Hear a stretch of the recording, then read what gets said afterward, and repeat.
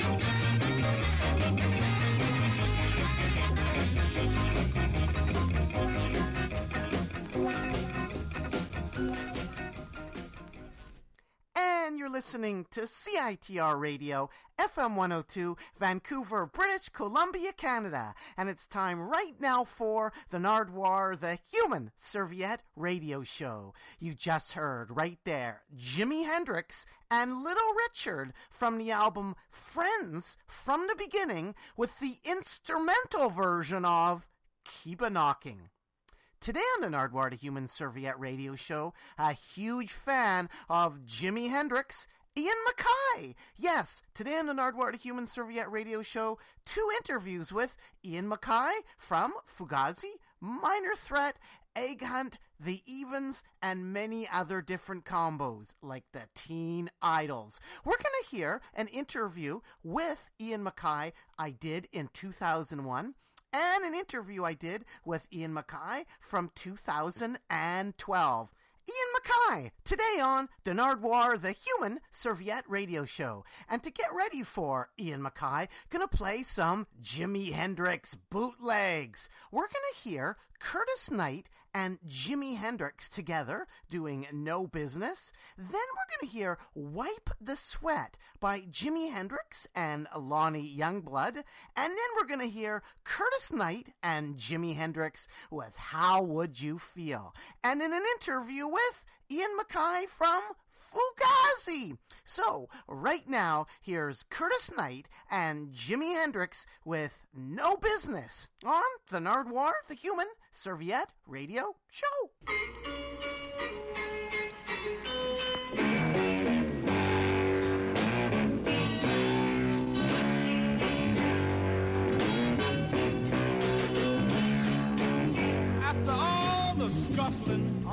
got to my name is a beat-up guitar with 3 broken strings, and a woman who just can't stand the way I sing.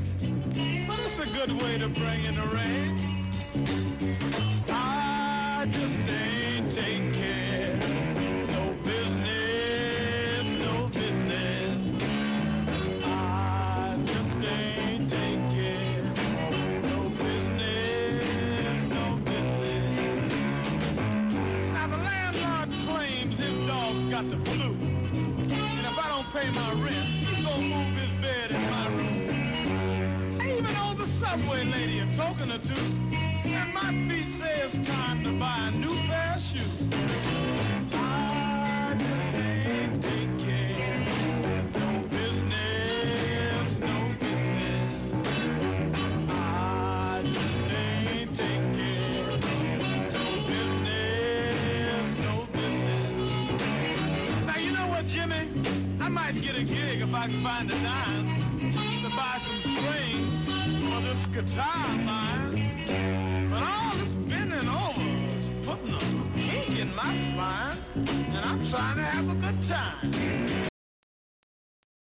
I just ain't take care. No business, no business.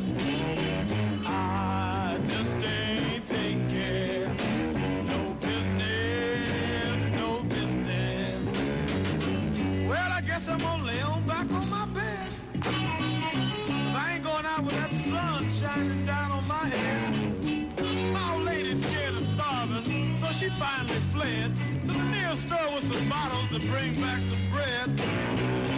I just ain't take care. No business, no business. I just ain't take care. No business, no business.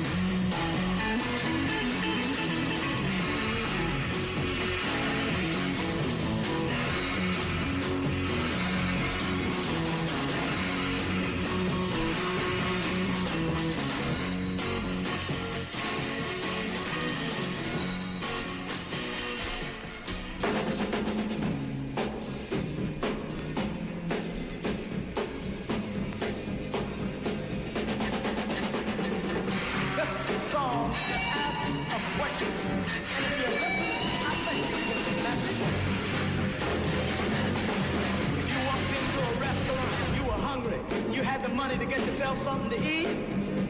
Yeah. And somebody told you to go around to the back door and get it, even though they wasn't gonna give it to you free? Yeah, tell me how, yeah, oh, how would you feel, oh, yeah, if you were me, yeah, oh, how would you feel? Think about it now. You take your little children by the hand and you want to guide them and protect them on the very first day of school, yeah. Now I just want to ask one question. Do you think that all the little children should be punished for the sins of all the older fools? Yeah, tell me how, yeah, oh, how would you feel, oh, yeah, if you were me, yeah, oh, how would you feel? Think about it now. You walk to the corner and you stand at a place called the bus stop. And the bus pulls up and a man opens up the door. Yeah, oh, he might look at you funny, but he takes some money. And then he says, hey, you're not one of us. Sit in the back of the bus. Yeah, tell me how, yeah, oh, how would you feel? Yeah, oh, if you were me now. Yeah, how would you feel? Oh, yeah. You pick up the morning paper and you read about people fighting and dying somewhere in a foreign land. Oh, yeah.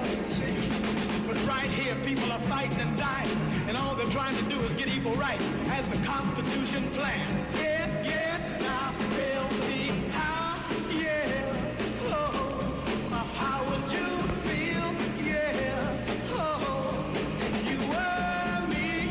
Think about it now, and tell me, how would you feel, yeah, if all your little children were trying to do was go to school and get an education so that they could find a great place in this wonderful nation. And if you went downtown and people waited on you and they served you, even though you knew that they didn't want you, and everywhere you looked around, all you could see was hate in people's eyes, and you're trying to love them, and you're just trying to understand one another and get together and try to live happily and try to be brothers in this great, big, wonderful nation. Yeah, tell me how, yeah, oh, how would you feel, oh, yeah. Who are you? I'm Ian MacKaye Fugazi from Washington, D.C. Ian, you're in here in Vancouver, British Columbia, Canada, Burnaby, Canada. DOA minor threat. You have a poster in your hand. What do you remember about that? This show actually is fairly legendary in Washington, D.C. terms. DOA first came to Washington, D.C. in October of 1979. They played a commune called Madam's Organ. And actually, I was sick that night. It's one of the 2 or 3 shows I actually intensely regret not going to. But everyone came back and said, this band from Canada is incredible. This is 1979 where nobody was touring, and they showed up and played in a really, like a hovel, basically. It was a commune. It was so, like, the PA was made out of, like, oatmeal canisters and stuff. And so the fact they had come, everyone was saying DOA. And the tape, there's a live tape from that show that was just spread around. Everyone just traded and traded and traded. In 1981, was it 81? Was it 80? Well, I guess it was 81, yeah. 81, we got word that they wanted to come down from New York. They're doing a show in New York, and they wanted to come down. And we had no real access to any venues whatsoever. But there was this high school, H.P. Woodlawn. There was an alternative kind of a high school, and they let us do one gig before. So we had another gig sort of set up there. So we called DOA and said, like, well, if you guys want to come down, we can't pay you. Or if you want to come down and play this high school, we'll let you play on this show we have. It was just like it was a free gig, basically. And they just showed up. They played an incredible set. We just passed a hat. We raised, like, $75. They were totally happy to get this dough. But most importantly, like, the fact they had shown up meant so much to us that it was like, it actually is one of the main reasons that as like a band like Fugazi or everything I've ever been involved with, we've always had this kind of like philosophy of like, you always must make the gig. Like if DOA can make it to a high school just to pass a hat in 1981, we damn sure have to make it to every gig we ever commit to.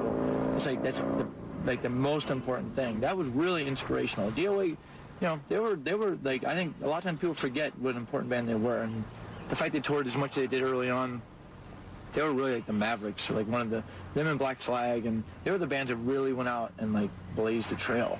You also enjoyed the Subhumans, right? Didn't you guys play with them? Yeah. Subhumans. Actually, Minor Threat didn't play with Subhumans. That was the Bad Brains and SOA played with Subhumans. Subhumans stayed at my parents' house. So did DOA, for that matter. Everyone came and stayed at my parents' house, and I remember the Subhuman guys too. They were great guys, and that was a really cool show. That show was shut down. It was at a place called the Rumba Club. It was on the corner, like in an alley, and SOA and Bad Brains are great. Both men are so great, and the Subhumans came on, and actually, I guess they played before this Bad Brains, but when they were playing, this guy who was like a Krishna guy who lived in an apartment building behind there was trying to meditate, and there was so much noise coming up that he called the police, and the police raided the show during the Subhuman set, and there was a long sort of discussion about whether the show would go on. They did go on. But Subhuman was a really cool band as well. When DOA did Hardcore 81, was that the first time you heard the word hardcore? I don't know, actually. I've thought about that a lot. But I remember, from our point of view, the reason that we started using the term hardcore is that we were really trying to differentiate between what people were calling punk rock, which is like this very Sid Vicious kind of New York or London kind of posy kind of fashion, like a fashion thing. Like it was like, that was punk rock. Like you're supposed to, spit on yourself and all this kind of stuff. And we thought, well, we're not. That's like a fashion thing. We're hardcore punk rock kids. So you know how Hardshell Baptist is? Have you ever heard that term, Hardshell Baptist? Well, Hardshell Baptist is a person whose relationship with God is so intense they actually don't need to follow any of the, like, they can drink and smoke and whore around doing anything they want because that's how hard shell they are. So the hardcore punk doesn't really need to, like, do any of the stuff that people sort of attribute to punk rockers other than just, like, be dedicated to what they're doing. So that's why we first started using that term. I don't know if DOA was the first band to use that, but it was right at the same time. It all happened at the same time. Ian, how about other Canadian bands? Like, I know the rock and roll band Sloan, and they told me they made a pilgrimage to Washington, D.C. in about 1988 and almost stayed at your house. Do you remember some guys from Halifax coming to your house? Yeah, sure. There's also a band called Jellyfish in Halifax. I think we're involved with this. Jellyfish Babies. Jellyfish Babies, right. Yeah, those guys were cool. They would drive all the way down for, like, we did shows in this free show in the park. And they would come down, and we'd run into them from time to time. I don't know many Eastern Canadian bands, like Halifax bands. I only know a handful. Obviously, when we tour, we play with bands. We've met people like that. I remember a band called Porcelain Head. Do you remember them? They were from... Porcelain Forehead. Porcelain Forehead, yeah. You are the man. I always liked them. They were kind of cool. Over the years, there's been bands I'm like, okay, of course, and the Violetones, of course. Did you see them? Never saw them. But that single was one of our, that was like part of the constellation. One of their T-shirts is for sale in LA for $250 US.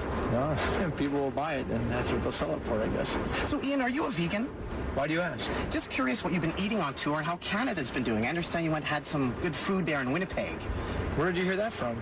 Oh, just heard it from a little bird. Did you eat some good food in Winnipeg, Ian? I did eat good food. Canada's been very good for food. But I generally don't think it's that interesting to talk about my diet, so... Well, just curious, what is some of you eat two of? What do I eat two of? Like right now, if I saw some cheese, I'd have 2 slices of cheese. Is there something you like to have 2 of, Ian? 2 bananas could never hurt anybody.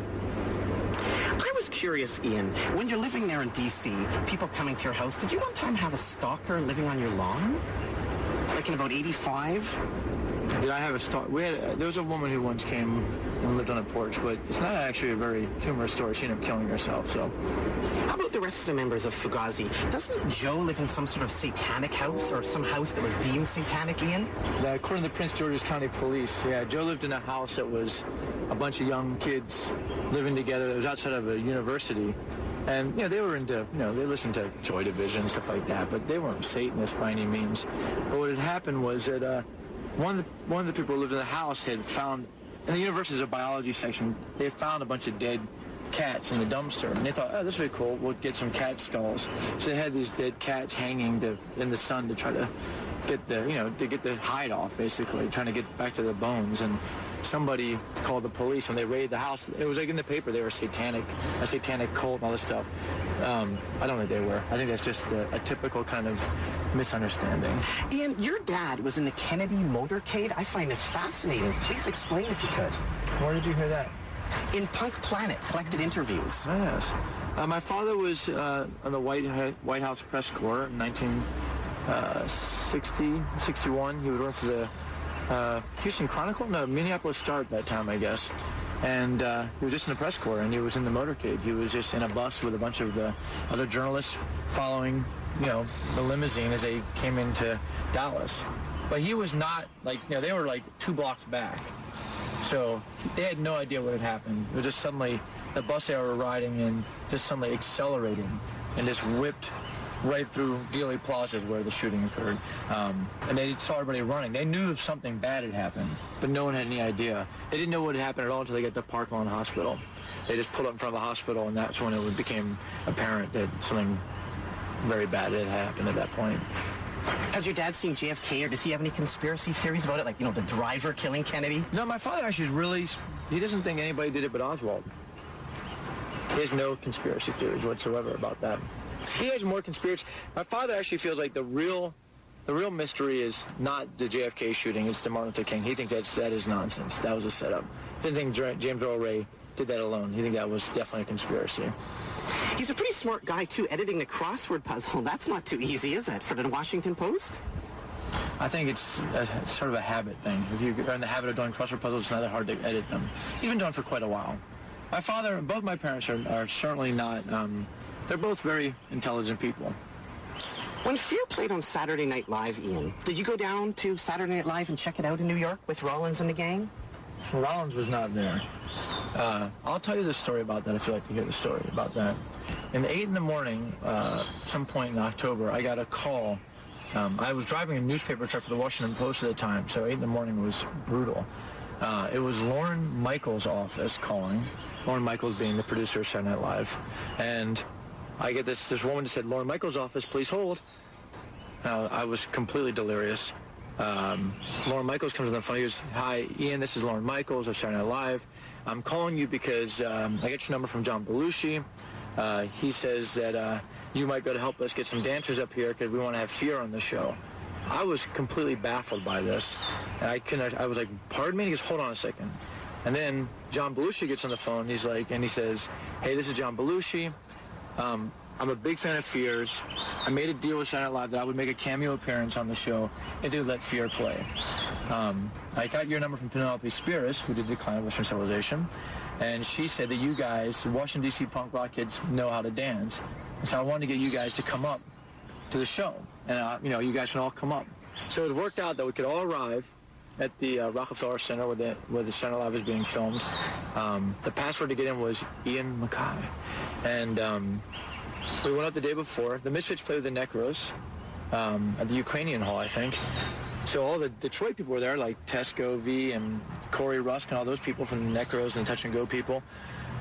And a bunch of D.C. people, maybe 15 or 20 of us came up from D.C. Henry was gone. He was living in L.A. at this point. So we went to the show. During the dress rehearsal, the camera got knocked over. We were dancing.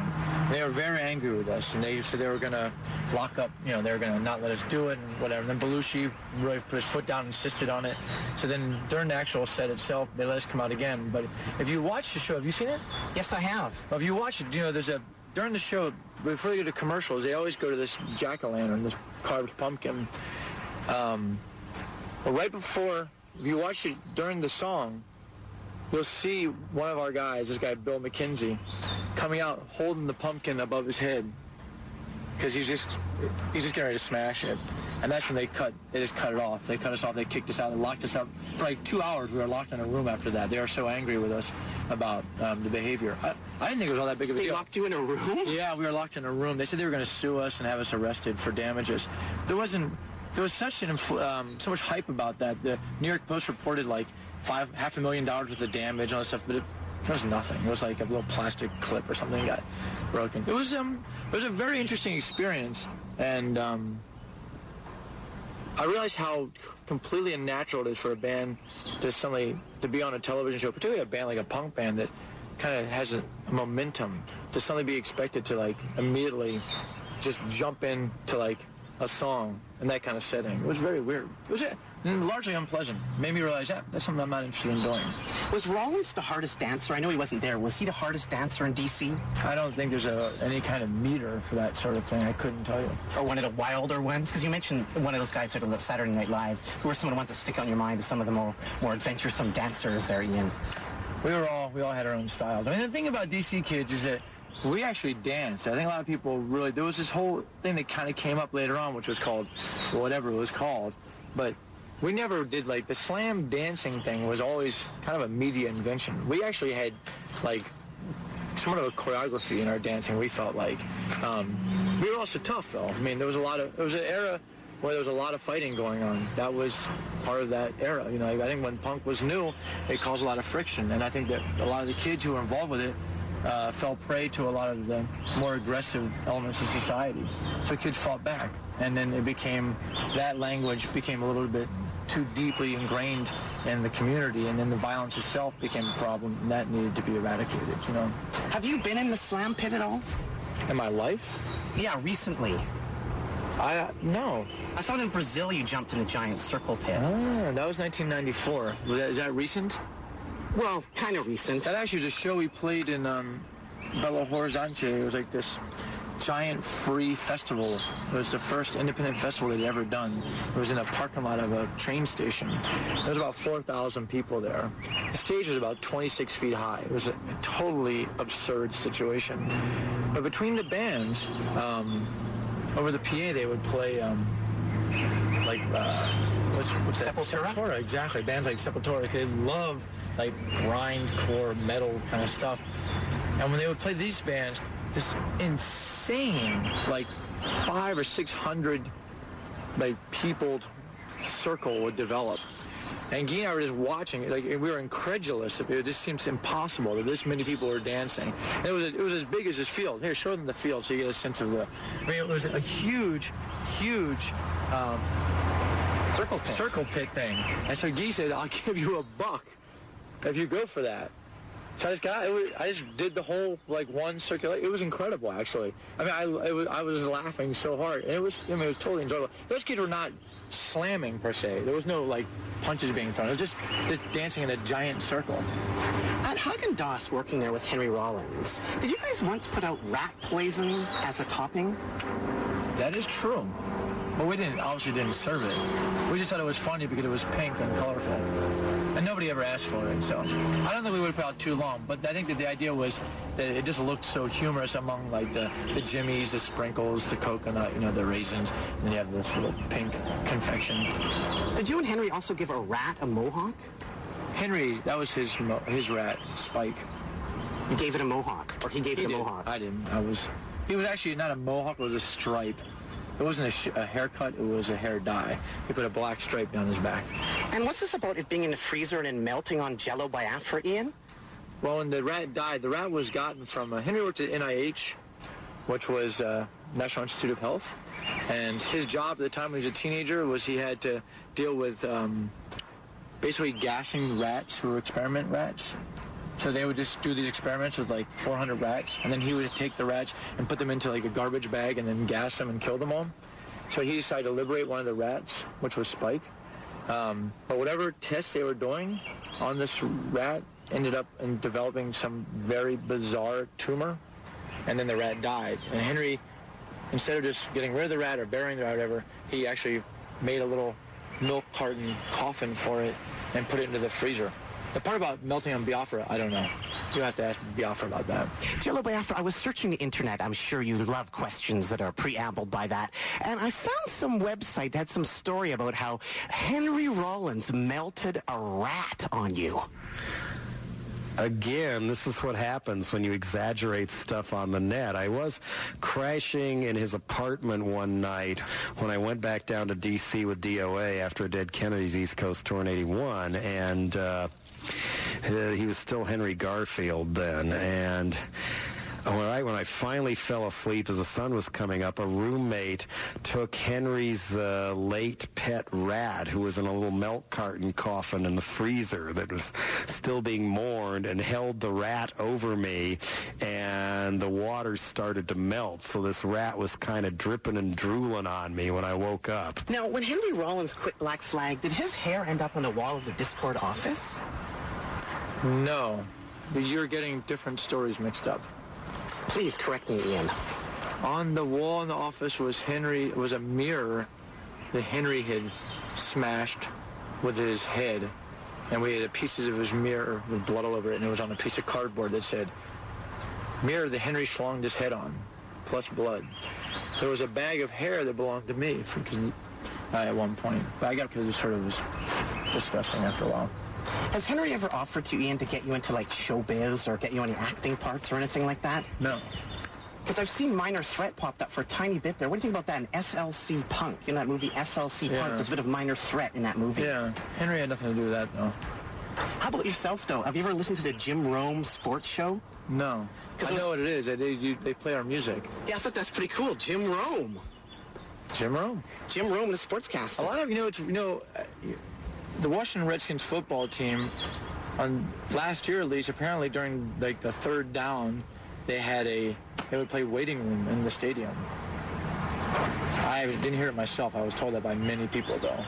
Ian, what do you think about that Poison Idea record where it's Ian MacKaye?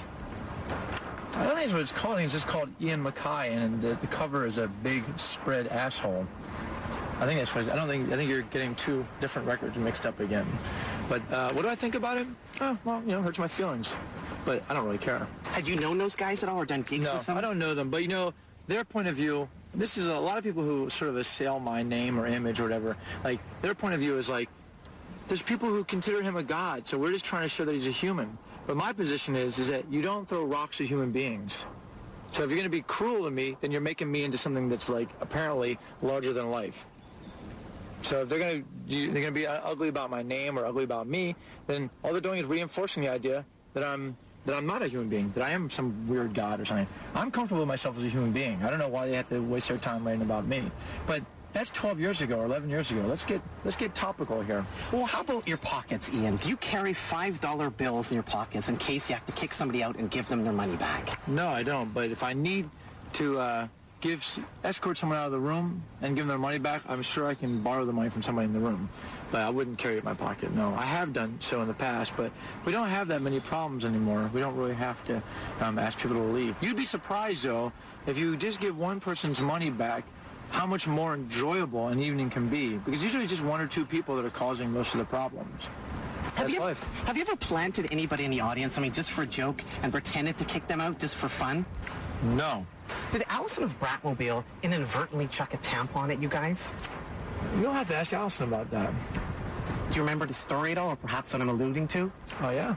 You'll still have to ask Allison about that. Well, what's your take on that story, Ian? My take is you'd have to ask Allison about that. How about your take on this story? Calvin Johnson glass ashtray. I didn't throw it.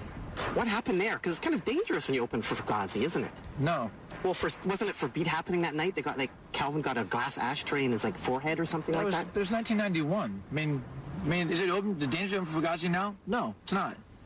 But 1991, we were playing in Los Angeles. It was a different time, and people there were very aggressive. And when they were playing, somebody threw an ashtray. It was not glass, however. It was plastic, but it was hard enough to split his nose open.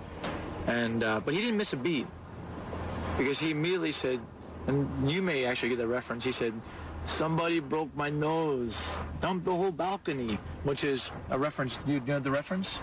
Oh, I'm so disappointed in you, Nardwuar. Help me, Ian. Help me. Teach me, Ian.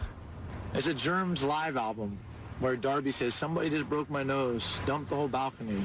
So in other words, someone hit him in the face and immediately quotes Darby, who of course is, a quintessential LA punk rock guy. And I think that's one of the Beat Happening's first sort of LA punk rock experiences. Like, they played smaller shows, but I don't think they'd ever been in front of something like that. I mean, the crowds have been, going through quite a cycle. Like, if you've been around, I've been involved with music for 21 years now, so I've seen, this kind of scene kind of go through all sorts of weird conniptions. And that particular era was weird. It was just, when we first started playing, the music we played was so bizarre. I think it's so funny. People talk about like our old records being so classic, but when we first played Waiting Room, at that time, contextually, like with the music that was being played, people thought, what is this weird reggae crap? They hated that song. So it just goes to show that like there's always room for growth and change. And if you don't actually take advantage of that, you're just going to keep beating on the same drum. Ian, how about some craziness, though, from promoting gigs and doing your own stuff, like a stage collapsing on you in Phoenix and helicopters overhead? Do you remember that? Like, didn't you go through the stage? I fell through the stage. It was a waterlogged stage. I was jumping up and down, and it just went up to my knees and actually managed to cut my shins fairly severely. But meanwhile, there was a police helicopter going around with a spotlight on us and skinhead kids rioting out in the street there. You just can't get away from the airplanes circling around Ian MacKaye here in Fugazi. Particularly when you're on a flight path, apparently. When the Teen Idols flew out to L.A. to do a gig, did you play with the Mentors? We took a Greyhound bus out to L.A. We didn't fly. Sorry, I correct myself. I'm so disappointed with you. We played at the Hong Kong Cafe with Vox Pop, who ended up being 45 Grave, the Mentors, and a band called Puke Spit and Guts. We borrowed Vox Pop's bass amp. We've borrowed Paul Cutler's bass. We took this Greyhound bus out there carrying a guitar, a bass, and a pair of drumsticks. We just assumed we'd be able to borrow equipment. We did actually end up borrowing equipment, but they were not pleased about it. And we were paid for that gig $15? $15, that's absolutely right. And $11 at the gig in San Francisco. That's correct, at the MacKaye Gardens. So a New Wave night. You know, we played with the Wrong Brothers there. That's New Wave. Wrong Brothers instead of the Right Brothers, see? I was curious, how did San Francisco respond to like the speed and the aggression of the Teen Idols? Well, the night we played was a New Wave night, so the actual response from the New Wave crowd was one of disinterest. Extreme disinterest, I might even say. But the night before, the show we were supposed to play on was with the Dead Kennedys, Flipper, and the Circle Jerks. Dirk Dirksen, who was the guy who ran the joint, the MacKaye Gardens, had just dropped us from the bill because he didn't like the he asked us for a photo. We sent him a fucking photo. We sent him a photo, and he just said, "Oh, it's a dumb photo." And he just dropped us from the bill without telling us. So we'd taken a bus all the way out there for 2 shows, and we got to the one show and it was gone. So he felt so bad that he put us on the next night, which was like New Wave night. But a lot of the kids who we met, primarily HB kids from LA, like the Huntington Beach punk rock kids, who came up with the Circle Jerks, came out to the gig. They seemed to like it. What were the Mentors like? Did they help prepare you for working with Tesco V? They were just kind of, they were pretty scary guys. They were big, with hoods on. Nel Duce, I remember, carried his SVT cabinet by himself, that's a heavy amp, or a heavy cabinet. They're kind of weird. I mean, it was all weird. I mean, we were so overwhelmed by the whole experience that the whole thing was just strange. Tesco, on the other hand, I knew as a person. I didn't know him as a character. Ian, HR of Bad Brains, when they started out, was he a pre-med student? So I've read. I didn't know that until it was just recently written about in a book. And what was HR like? Did he ever, give any homophobia towards you at all? No. Not to me. HR was the energizer. He was really passionate about what he did. He was a visionary. He really got a lot of us kids thinking, we can do anything. He was really full of, great ideas and, was always the one who said, go. Bad Brains always started their set with, are you ready? That was the way. And so they were a complete inspiration of a band. So I knew him on that level. When he became a Rasta, things became more distant, and all this, the homophobic stuff, all that stuff kind of came up later on. And but at that point, I didn't really barely know him anymore. And now if I see him, of course, we would say hi, but we haven't been able to actually have a conversation in, 12 years. Ian, I have some really great practice tapes with about 7 minutes of music and about 83 minutes of arguing. Ian MacKaye. By which band? I don't know. That was a quote that you said. Oh, yeah. What do you want to know? I was curious. What did you mean by that? Well, they're Minor Threat practice tapes. But we just argued all the time. That band argued. People say, why'd you break up? We said, because we were sick of each other. We just argued all the time. We were kids. I mean, Brian was 14 or 15. Lyle was 16. I was 18 or 19. And we were struggling, trying to figure out how to live and how to grow up, and that was that band was full of fire. So we had intense arguments. And actually, one of these days I may well try to do a record of just the arguments because they're so classic. Like Thurston Moore did that for Venom, didn't he? He did this Venom stage banter. I never heard that. I'd like to hear that someday. They were arguing, there's one argument we have about how much to charge for the Out of Step record. Because I wanted to charge $3.50. I thought $2.50 for a single, make this a 12-inch, make it $3.50, bam. Be nice. But we ended up having an argument for like half an hour about that. Well, speaking about arguments and stuff, Ian, when was the last time you got in a true blue fist fight? How do you define true blue fist fight? Well, just one, like, real full-on fist fight. Just like, it's like James Dean.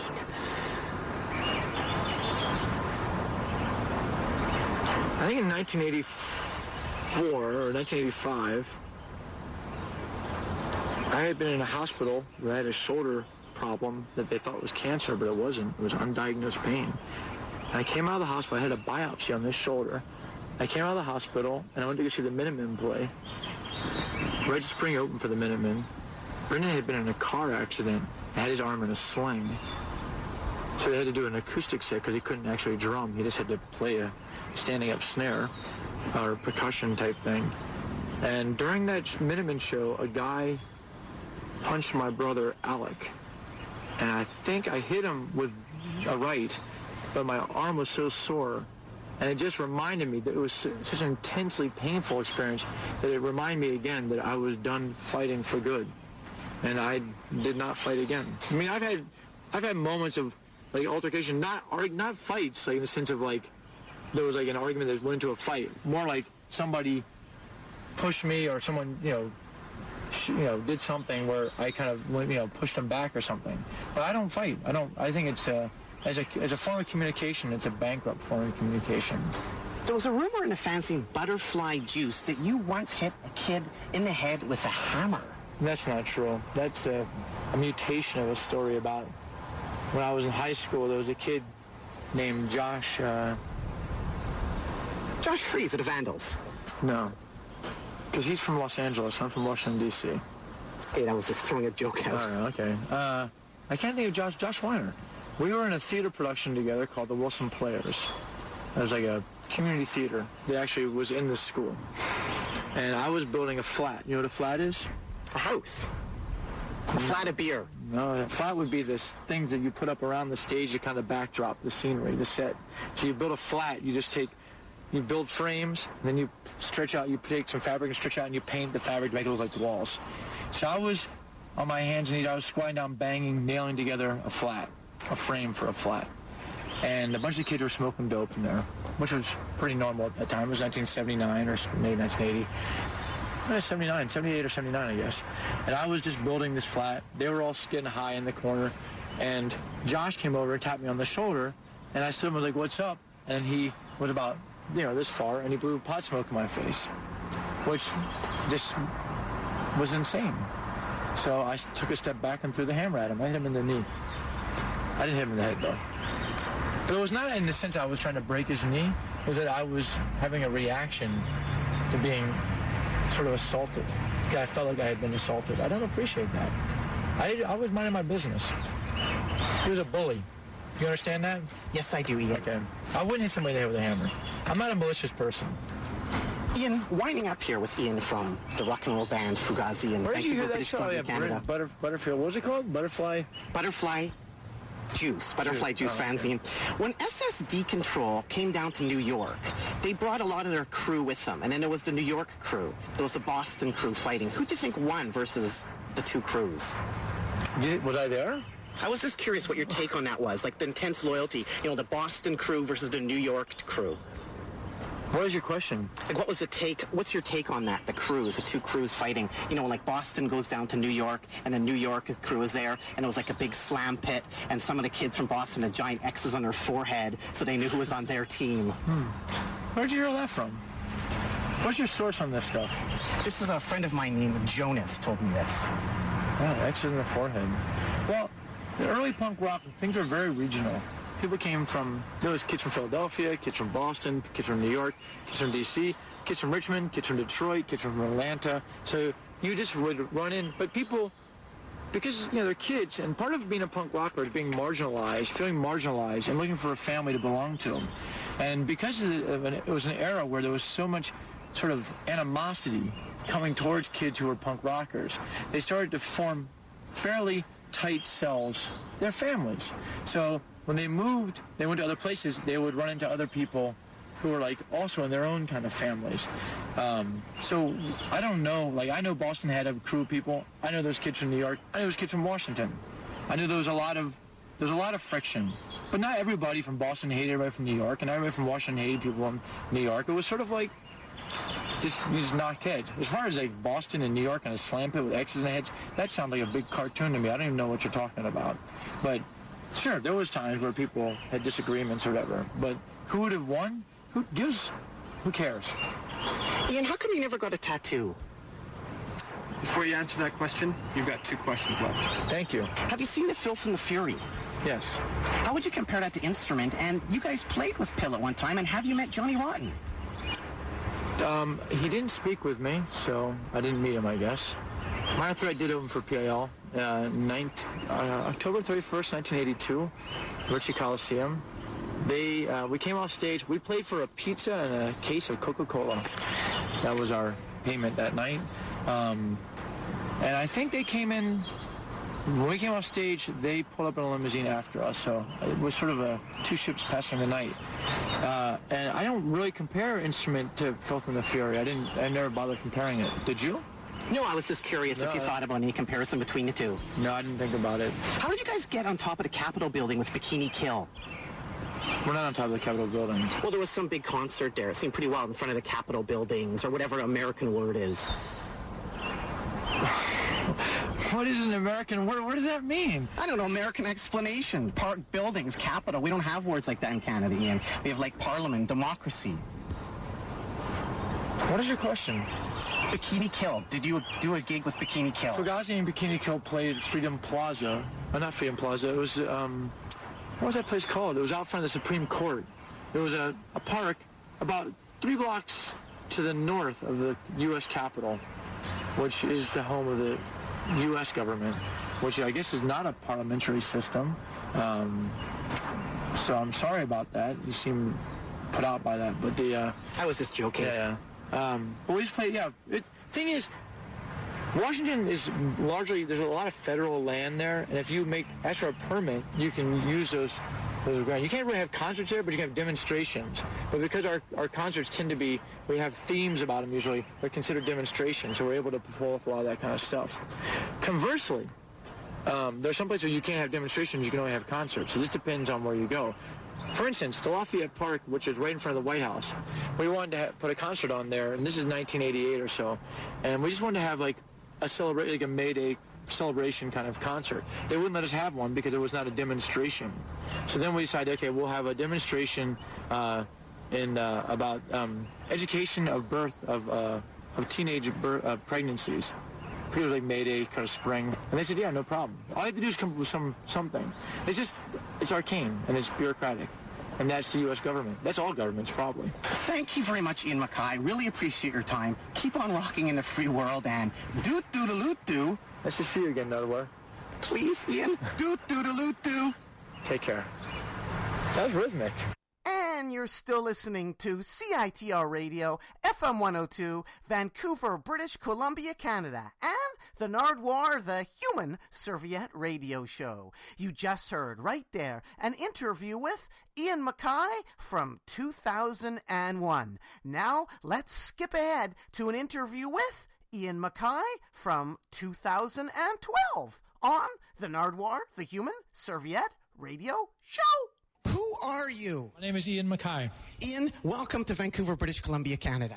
Thank you very kindly. Now, Ian, right off the bat, I have some gifts for you. Thank you for agreeing to this interview. And because you were agreeing to this interview, I have some Hendrix records for you. I have most of these. In fact, I have all of these. These are all the Curtis Knight things. Thanks. I have these so you can hang on to them. But I was curious, though, with the songs that are on there, what can you say about some of the songs that are on? Songs are largely recorded with Curtis Knight. Hendrix, when he was living in New York in the 60s, he signed a contract with a guy named Ed Chalpin, and he, for like $1 or something, and Ed Chalpin had the rights. He basically bought all of Hendrix's rights.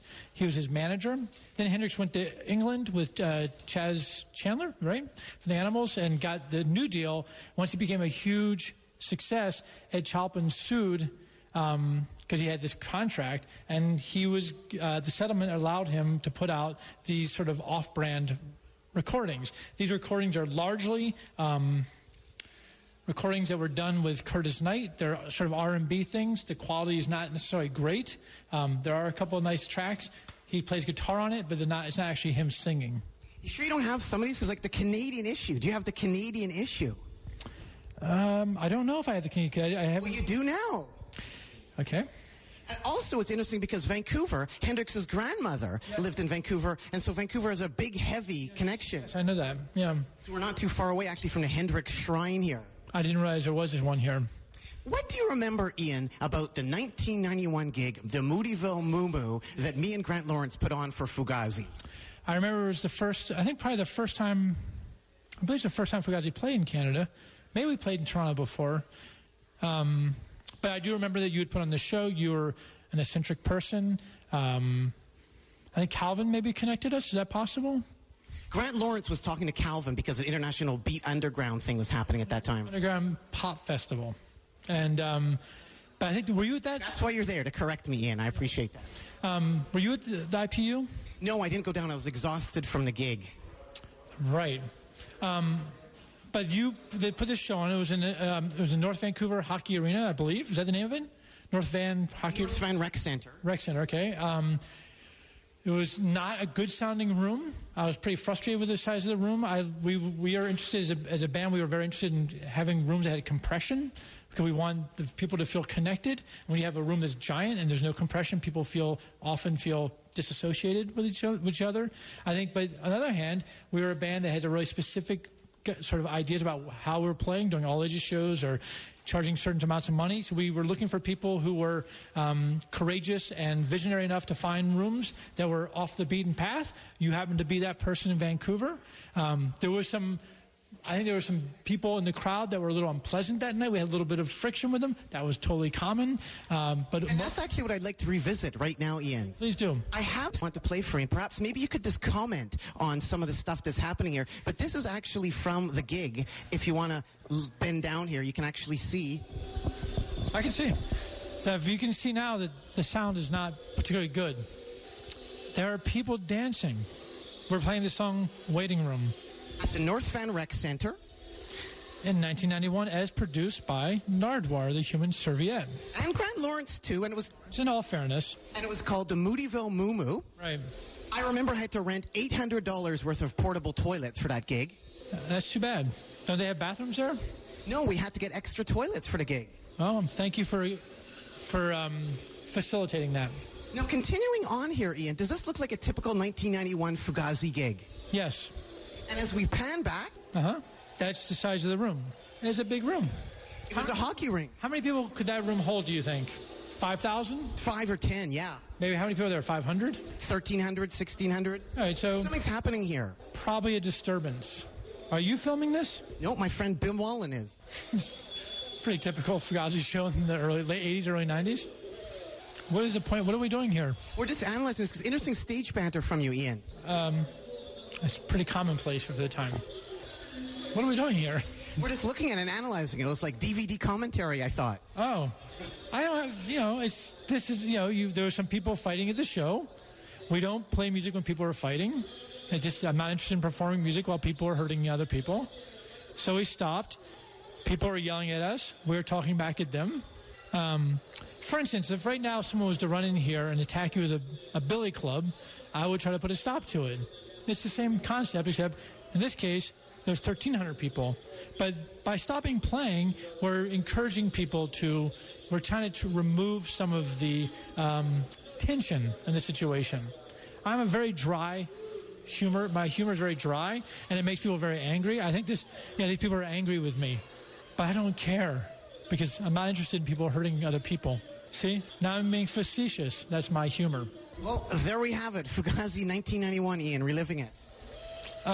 So yeah, just in summary, in case people didn't catch that, what would you remember about that gig? And you were mentioning to me about somebody came in right now with a billy club. What do you mean by that? Well, I was talking about the fact that I didn't play music if people were being injured. I only pointed out that if someone was to come hit you right now, I would put a stop to it as well. I wouldn't do the interview if you were being beaten up. In that situation, we were playing music and people were being beaten up, so we put a stop to it. This is a pretty common thing that was happening at that time because it was a cultural shift. There things were changing culturally. So there were people who had certain behavioral rituals that they were trying to engage with at a show in which we were just not comfortable watching other people get hurt. That's all. It's pretty simple, pretty straightforward. Just trying to look out for the people.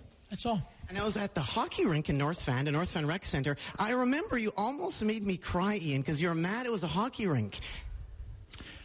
It wasn't because it was a hockey rink. It was because it was a room that was far too big and it sounded terrible. And in that situation, for instance, I think that part of the disassociation of that crowd, that crowd was getting angry with us, partially had to do with the fact that it was the sound was so cacophonous, it just was very hard to focus. If we were in a smaller room, we're just trying to make a good show.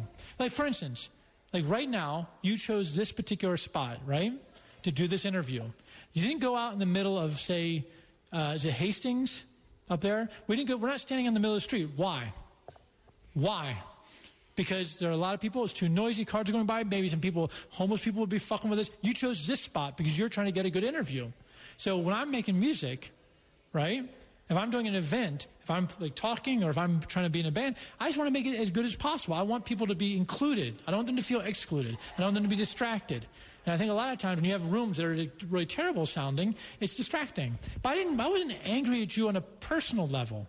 I was frustrated because we had come to Vancouver for the first time, and it was very important for us to do something good. We wanted to make a good show. Every night, all Fugazi wanted to do was make a good show, to make something that would mean something to us and other people. And it's frustrating when you have to contend with external things. For instance, acoustics, assholes, police, security. These situations, it's very distracting. If people are fighting during a song, you have to stop. That's a distraction. All we want to do is make a show with people. But at that time, there were a lot of hurdles, but we would jump them. But in that particular case, it was me and Grant putting it on, youngsters. It wasn't some big corporation like Periscope or something like that. Don't you give the youngsters a bit of slack? We were able to pull it off in a giant arena. We were able to accommodate all those people. You wouldn't be able to do that in a church hall. It took something to get it to that level because that was a huge gig. Did I never thank you for that show? No, you did, but you were mentioning you didn't like the hockey. Talking about. But I was saying the hockey. Did I not show you some appreciation for that show? Yes. Okay, and if you and I are friends? Yes. We remain friends? I hope so. Okay. Do you think that I trust you? What I was just trying to say, Ian. I understood you. No, what I was trying to say, but I was saying. I understand. Hockey rink. I thought we did okay to get a hockey rink. I have no regrets about it. Well, that's good. Let's move on then. Sorry that you do.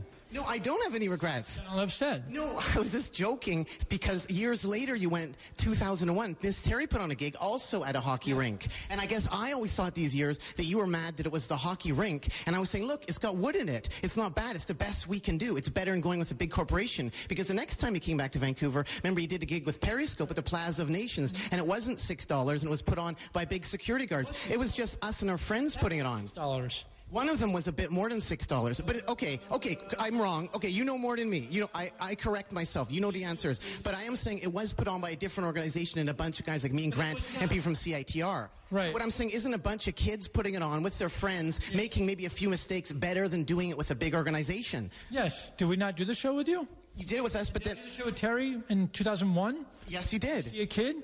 No, she did an amazing job, but in between... So the question is... In between, you had another booking agent, right? That's what caused that show? That show. I was working with somebody. I worked with her. But at that time, Fugazi was huge. And we were trying to figure out places to play. Did you listen to me just talking down there or not? Were you out about? No, I was listening totally. I think I can explain to you again if you like. But basically, like circumstances, like you start to deal with the reality of the situation. So certain numbers of people. How many people were at that Plaza show? That Plaza, is it Plaza of the World? I don't know. I wasn't promoting it. I couldn't do anything after that. I think probably you couldn't do anything after what? There weren't many other gigs after that 91 one. A few every couple months, but that was crushing for you. $800 worth of portable toilets. I remember the people running the place at Nardwuar. We have you by the balls. If this gig goes wrong, you're going to ruin it for everybody else. Did you lose money on the show? No, didn't lose money at all. But it hurt a lot stressfully because when you have somebody coming up to you saying, Nardwuar, we have you by the balls. If you screw up this gig, you're going to screw it up for all the kids coming after you. So we didn't want to do that. It went happening successfully, and I was very happy. And I guess I was always wondering, and now you finally cleared it up, about the hockey type thing. I thought you didn't want a hockey rink. You just didn't like the venue size. So now I understand. In America, I would have said basketball arena. It just so happens here, it's a hockey arena. It's just it's a gym. It's essentially a gym. It's a big, shitty-sounding room. We were always trying to... I think when you described it, you're like, it's a really beautiful wooden hockey room. So we had in our mind, it was a wood... But it's not. It was a giant room with some wood in it. So should we have declined and not done the gig? I guess what I'm wondering is, it was the only place we could do it because it was... And we did it. Yeah, we did, and we pulled... Do it. We did it. Yes, Grant Lawrence, the whole team. Yeah. Okay. Did we do it? It happened. It was amazing. Your question has been answered. It's one of the greatest moments of my life. Okay, so you asked, should we have not done it? We did it. Your question is answered. This is a hypothetical question. Going back in, sorry. What I'm curious about is, a kid puts on a gig for Fugazi, 400-seater. Then you get a bit bigger, right? And let's say you need about 1,500, 1,800 people.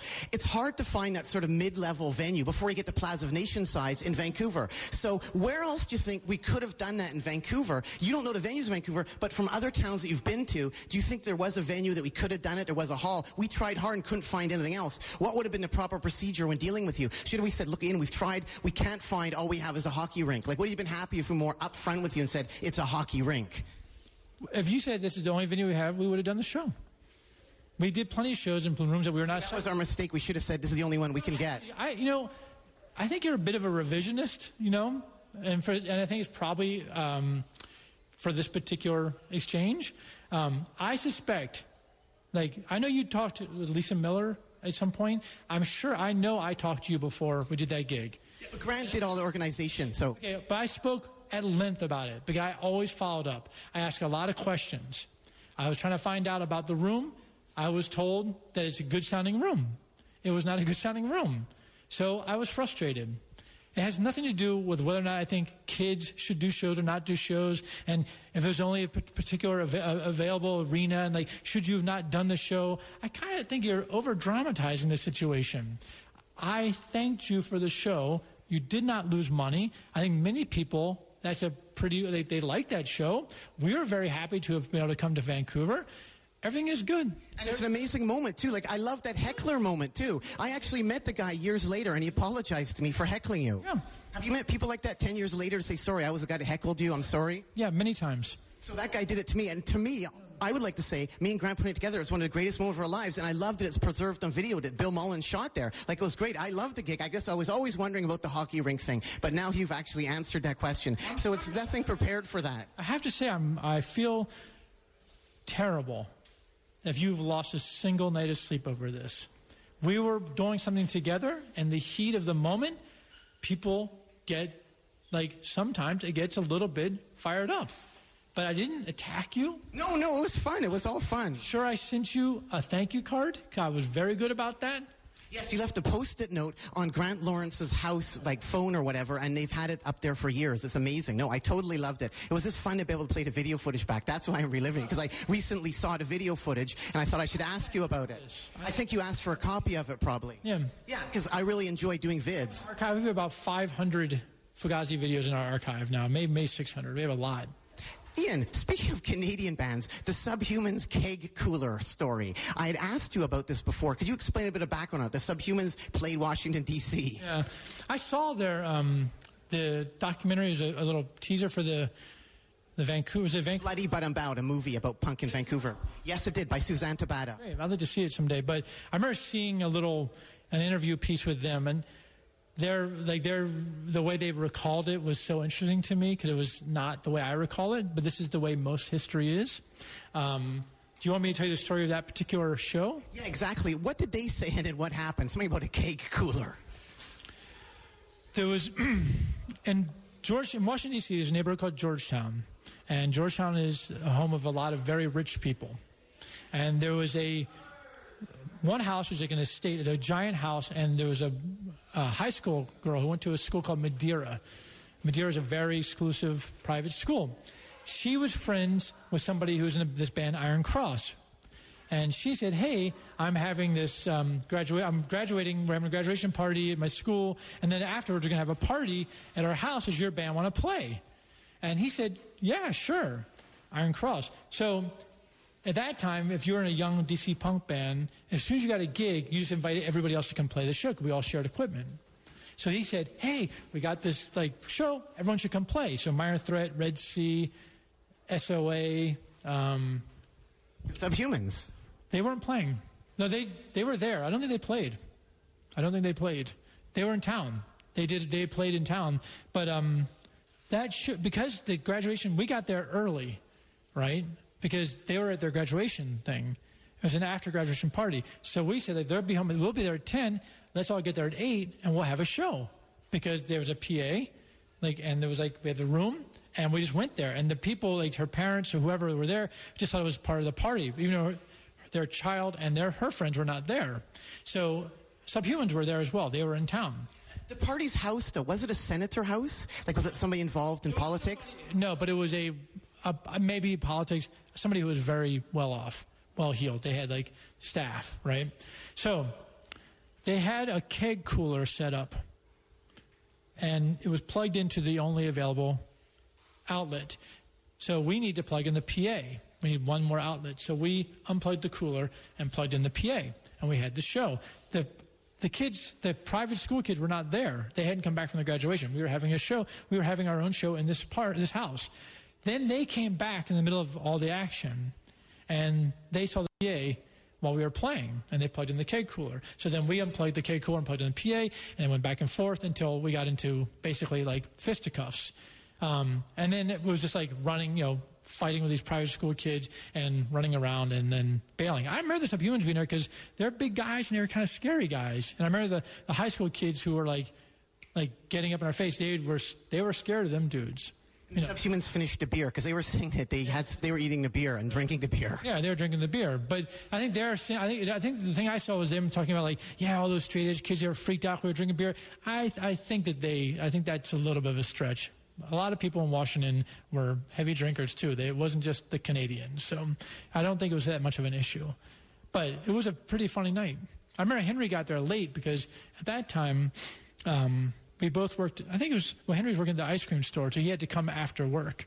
So he arrived and it was already everything had gone into craziness. So he just ran in the middle of it, and then we all just ran off and it just bailed, grabbed our gear and split, and they had their party. Did you ever do a party like that again? I think it's pretty much over. We didn't play a lot of parties because I didn't wrecking people's houses. And I'm not into vandalism, so I think I always felt a little weird about doing shows in people's houses. Ian, back to Washington, D.C., what can you tell the people about your favorite scene, the go-go scene? Not necessarily Treble Funk, but some of the other bands like Chuck Brown and EU. And you say it's my favorite scene because why?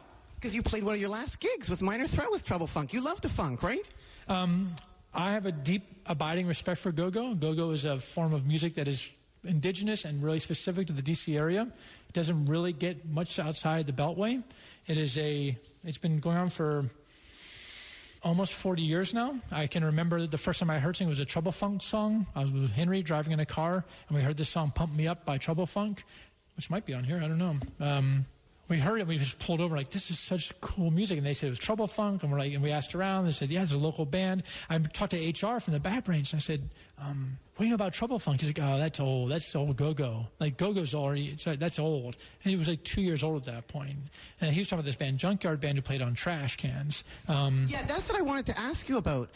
The Junkyard Band, because there's a bit of confusion with the Minor Threat history in Junkyard. Maybe you can clarify that at all. There's your Junkyard, and then there's the Junkyard Band, right? Are you confused by it? No, I thought it was kind of interesting, though, because some of the guys from your band, Brian Baker, turned into Junkyard, right? From Los Angeles. From Los Angeles. And here's the Junkyard Band from Washington, D.C. The same word is being used. Yes, exactly. I see that. Okay. But it's from Washington, D.C., which is fascinating to me. I love that. The band Junkyard is not from Washington, D.C. This Junkyard is from Washington, D.C. Yes, they are. And this is when Def Jam, Rick Rubin signed them. This is kind of like one of the moments where they thought like go-go's going to finally break out. But it's weird because they can't really break out. There's still go-go bands playing to this day. And this is interesting. Now, like there's not really records, but if you go online, all these young go-go bands post videos of themselves rehearsing. And it's like there's hundreds of them. These very obscure bands, all these kids and their friends in like these rec rooms rehearsing, and that's their output. That's the thing they put out. It's a really interesting development. Go-go is a really fascinating form of music, I think. Did you ever see the Junkyard Band? Because originally that was kids, right? I saw them a number of times, yeah. They were kids and they grew up.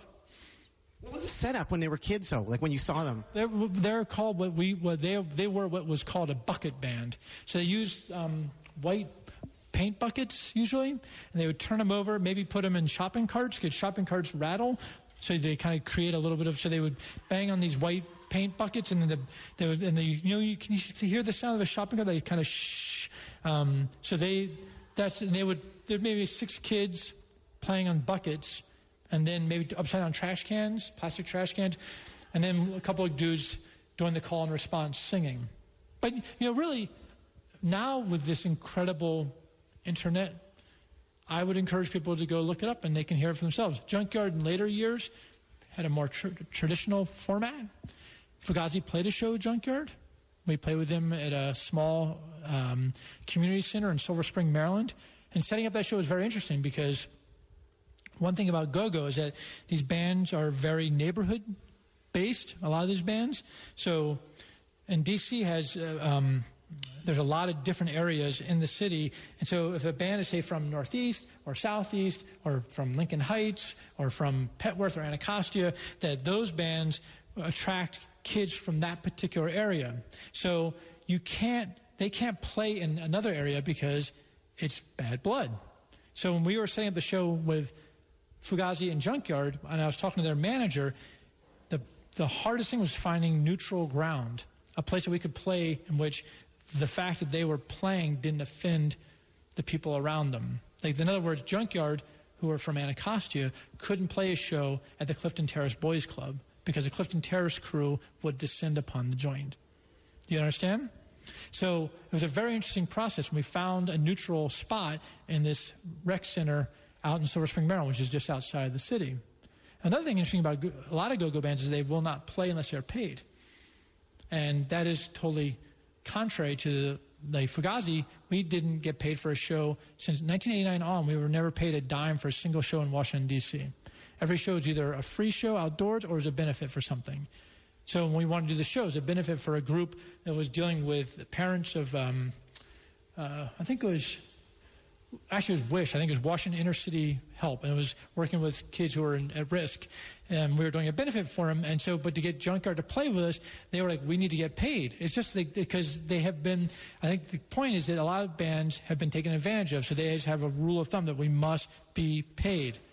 And we finally negotiated with them a way to do this, because we thought, like, we're paying for the PA, or we're not getting paid, we're the draw, so we kind of feel like we can't really, in good faith, can't pay you. But they finally decided that they would do is that they would play, some of them would play with us, and then they would all join the rest of them and play another show. They would get paid that night, just not the particular show we were playing. Ian, to bring you back to youth, I have another gift for you. You mentioned them before, the Trouble Funk. Do you have this record? Can I give this to you? I have it. I have all these records. The Canadian issue? It doesn't make a difference to me. You're not like a record collector scum where you want the Canadian issue too? I'm not a record collector or a record collector scum. So I can't give this to you? You should give it to somebody else. I have these songs. It's good. It's good music. Trouble Funk, Minor Threat played our last show at Trouble Funk, September 24th, 1983. It was the Punk Funk Extravaganza. At that time, we were the largest punk band in Washington. They were the largest go-go band in Washington. Big Boys were there too, right? Big Boys played as well, which is a punk funk band. See? And that was a pretty interesting experience.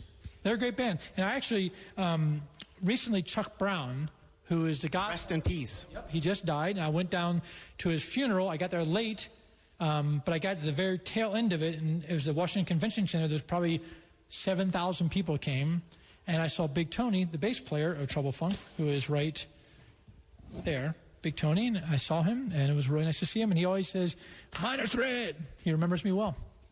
In Winnipeg, Manitoba, Minor Threat. Do you remember the gig there where somebody threw a railway flare onto the dance floor? That does sound familiar. Yeah. Winnipeg was in that hall. We played on that tour. We played Winnipeg, and we played a place called 10-Foot Henry's in Calgary. The show in Winnipeg was much more of like a weird theater hall, and there's a video of it. Were you heard about the flare? Did you see it in the video? I was told about the flare. I remember the flare exactly. Can I put these down? Oh, yes, please, go ahead. I was told about the flare by the author of this book on SNFU, and this is another gift for you, Ian. Hopefully you'll take this. I will take this. And this is by Chris Walter, and he saw you with Minor Threat in Winnipeg, and he wrote this book about SNFU, and SNFU loved you guys, as you can see. Minor Threat t-shirt right there. Did you ever encounter SNFU at all? Of course, yeah, I saw them. They're a great band. Yeah. So the Winnipeg show, the flare went off, but the show went off. You were happy with it? It was a good show, yeah. And the Calgary, Alberta one, what about that show? What was that like? That was small and pretty crazy. There's a very well-known, or I think somewhat infamous, punk house. It was like a skater house in Calgary. It appears in Another State of Mind, the film, and we stayed at that house. And it was pretty great. They were really nice kids. And then you almost made it to Vancouver, but there was a snowstorm that stopped you from getting to Vancouver, or you never had one planned? No. We had a show opening for the Dead Kennedys in Vancouver. It was the next night. The drive from Calgary to Vancouver is a tricky one, and it was April 19th, I think, of 1983. And there had been a snowstorm, and 3 of the members of Minor Threat were sick. And we had already had a big blow-up about this in Winnipeg because they needed to go to the hospital, and I thought they shouldn't, spend money at a hospital because I come from America where you walk into the hospital and you get fleeced. And they're like, but it turned out that at that time especially, that, you could go to an emergency room and, get part with, $10, and they had throat problems. So they were sick. There was a snowstorm, and it's an impossible drive, and we thought, it's going to happen. It's not like our show. It's going to happen. Dead Kennedys are going to play, and we just didn't make it. I regret it. I would like to have been there. I would like to have gone to Vancouver. Ian, does this book right here, Devils, Demons, and Witchcraft, bring back any memories to you? No. Void Faith. All right, okay, yeah. Is this the book, then, that Void and Faith took some of the artwork from? I suppose it is. I guess Void did. I don't think Faith did they? I don't know. I mean, I was not involved. Yeah, it looks like Void stuff. So for something like this, when somebody takes something like that, it's neat when fans find out where they took it from, isn't it? Yeah. Have you had any instances of that? I know Jell-O has had that before, where bands have taken images and it has come back to haunt them. Have you had that in your experience with Discord at all? I mean, in terms of litigious, sort of, no. How do you clear all the stuff? We don't. But how about other stuff do you have to clear? Like some of the photos you've taken. Like, for instance, I noticed, for the Discord stuff, you're always crediting on the Discord ads, who took the photo and stuff. That's not a legal issue. That's just an etiquette. And you've never had any problem with any of the people looking for photos or anything like that? Being angry about us using their photo? No. Why would we? Just curious, because I guess other labels have encountered that. Yeah, but we're Discord. We don't do fucked up things. I'm not saying that they do. I'm just saying that it's just we've never had an issue with that.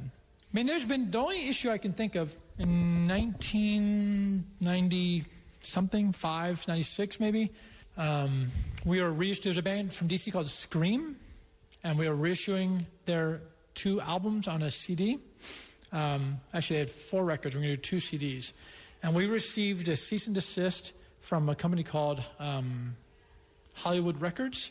They signed a band called The Scream. And they sent us a cease and desist saying they had the rights to the name. But this was 12 to 15 years after we had put out the Scream stuff. So clearly we had first use. There's no question about that, right? Because 1981 is before 1995. So I said to the guy, I called the number. We had the cease and desist fax, and I called him, and I said, no. He said, you can't put this out. We have a band. We've been promoting. We spent $500,000 promoting them. We don't want people to be confused. And I said, yeah, okay, well, I'm not worried about it. I think these are very different bands. Now, the issue really was that the last record, or the last later era Scream, the drummer was Dave Grohl. And Dave Grohl was in Nirvana, right? And this guy was scared because he thought that we were trying to, he was worried that there would be, we would basically be pulling sales from them, that they've been promoting The Scream, and somehow Scream with Dave Grohl was, going to somehow affect their sales. If anything, it would help them. Maybe. I mean, I thought it was ridiculous. So he said to me, we don't, you can't put that out. And I said, we've already made them. I said, and we're only doing these CDs. They're not going to sell that many. They didn't sell that many records to begin with. I said, we're just making a CD of records that already exist. We're going to put, and he said, well, we're just worried about people being confused. The consumers will be confused. I said, well, I'm not worried about it, so we can all rest. I think you can rest. He said, well, we think you should put a sticker on the front of your CD saying from Washington, D.C. But we'd already made and distributed these records. So I wasn't going to recall them to put the stickers on. So I said to him, I know, the onus is upon you. We have first use. Why don't you put stickers on saying from L.A.? And he says, yeah, that's probably the way it should happen. It's not the way it's going to happen. And I said, well, what can I say? And he says, let me explain something to you. He says, Hollywood Records is a division of Disney. Disney is a multi-billion-dollar company with an on-staff legal wing. He says, we will sue you. He said, we will take you to court, and you might be right, but you will be broke long before you can ever prove it. I said, okay, I'll talk to my friend. I have a lawyer who's like a friend who just had become a lawyer. I said, what do you think? He's like, and he was like, let's triple sue. I was like, I don't want to, no lawsuits, not interested in any of that kind of thing. As it turned out, The Scream hated their name. And they changed their name. It had nothing to do with us whatsoever. They changed their name, and then they broke up. So it was a moot point. But this actual interaction was pretty much, it was the only time we ever had any kind of really serious litigious stuff. That's it. Ian, winding up here. Did I bore you? No, I love that. I love little tidbits of information. It's awesome. I really appreciate your time, Ian. Thank you for taking it. Kristen Stewart, I asked you about this before, her wearing the Minor Threat shirt. I actually wanted to get you to comment on that before. What was that all about? Remember Kristen Stewart? Yeah, she was doing a biopic about Joan Jett or the Runaways. Is that correct? I never saw the movie. I think part of what was going on, she was trying to be in character. Joan, of course, was an advisor or a consultant to the set. Joan is a big Minor Threat and Fugazi fan, and I think she encouraged her to wear the shirt. I was surprised by I don't know why it makes a difference if someone wears a shirt. I was surprised the amount of excitement about that or the amount of chatter. I don't get it. To me, it was just, I didn't think twice about it. Like, okay, she's wearing a shirt. But it was very strange. People picked up on it. And apparently it was like Joan Jett gave her a bunch of shirts to wear, and that was one of them. That's what I heard. Okay, that sounds right. You sound like you already know. Well, I'd asked you, but I hadn't had a chance to ask you in person. Yeah, I think, Joan, she's a friend, nice person. Really nice person, and she's a fan. It was nice of her, yeah. And I'm a fan of all your stuff, too, Ian. Thank you. And I actually collect some stuff related to you. Yes? And I was wondering, I have a gift for you, and again, I'm not sure if you already have this or not, but this Mitch Clem, Nothing Nice to Say. I think I've seen this, but I would like to... Because that is a bit of an Ian illusion, is it not?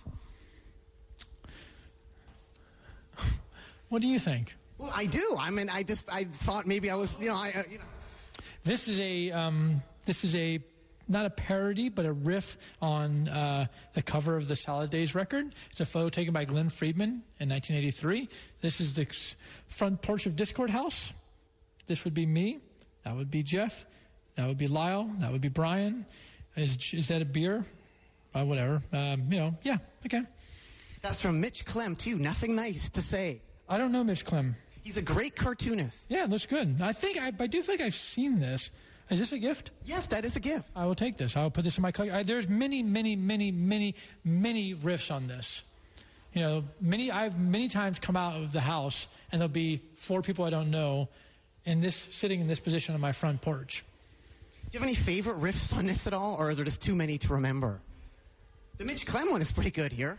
It's nice, yeah. We actually did one when Jeff got married in 1994. I was his best man. He recreated the photo, but we were wearing tuxedos. That's a funny one. And there's actually a single, a Salad Days jacket. Jeff made 10 jackets with that photo instead of the other one. Oh, wow. Where can I get one of those? Any of those leaked out at all on eBay? Not that I know of, no. Ian, anything else you want to add to the people out there at all? Let me think. Well, I didn't enter into this wanting to add anything to begin with. So it's not, I don't really have anything to... Or should I rephrase this? Thank you for your time, Ian. I really appreciate you talking to me for this interview. I have to say that, how many times have we done this? 4? 3?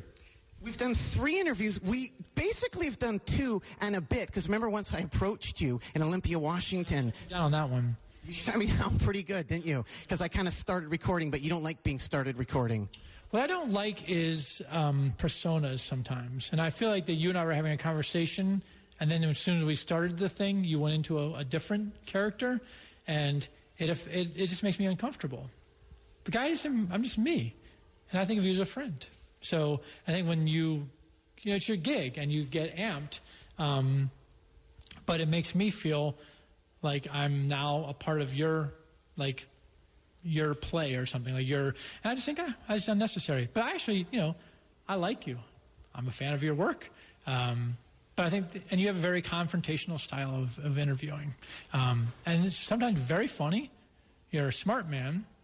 You do a lot of research. So that's very respectable. But there's a certain kind of got you stuff that I just don't give a fuck about that, especially from people who I consider a friend.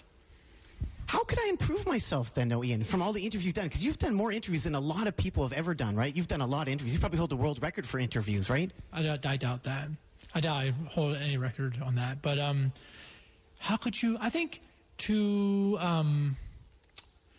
I would think, well, the thing is, the way you interview, I think in some ways, for some people, it's very effective and they like it.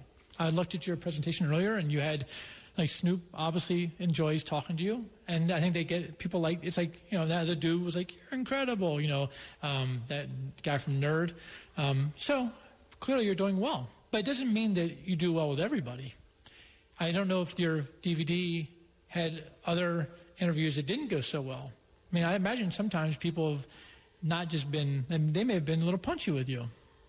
Is that a fair assessment? Yes, indeed. All right. But I don't really know. I guess the point is, what is the aim here? What is it you're trying to elicit?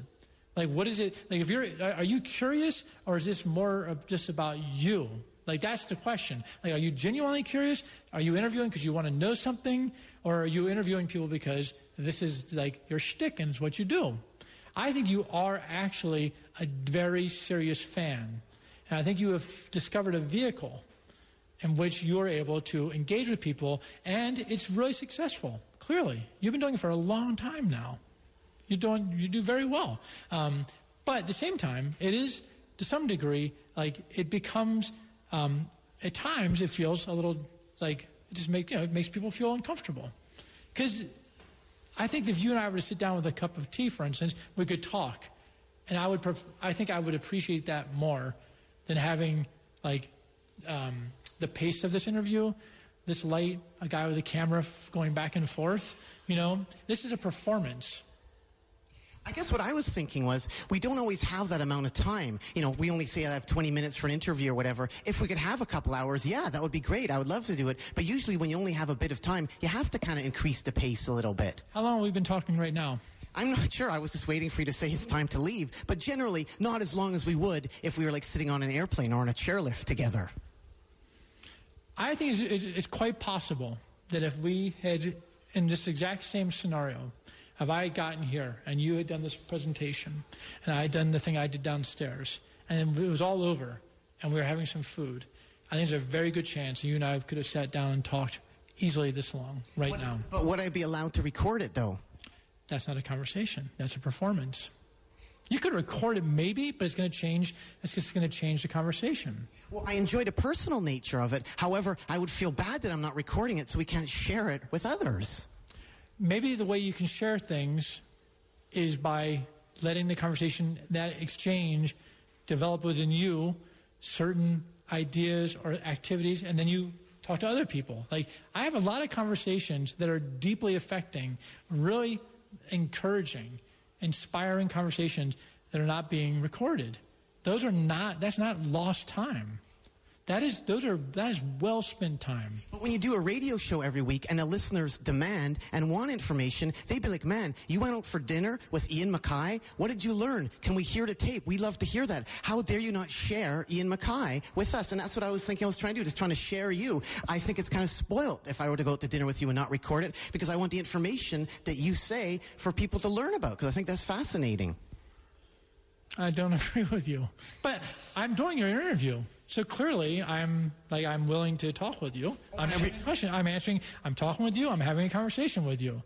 All I said was I would prefer to sit down and talk with you. Like, I was very interested in the bit you did about your mom. That piece of work that you sent me a link to a video about your mom. Fascinating. Seemed like a very interesting human being.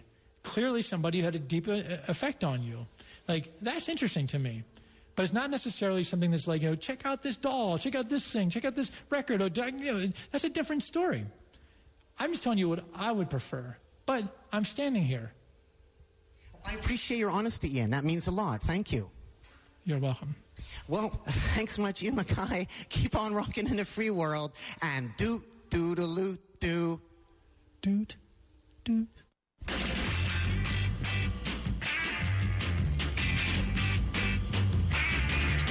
I got a feeling that you got something to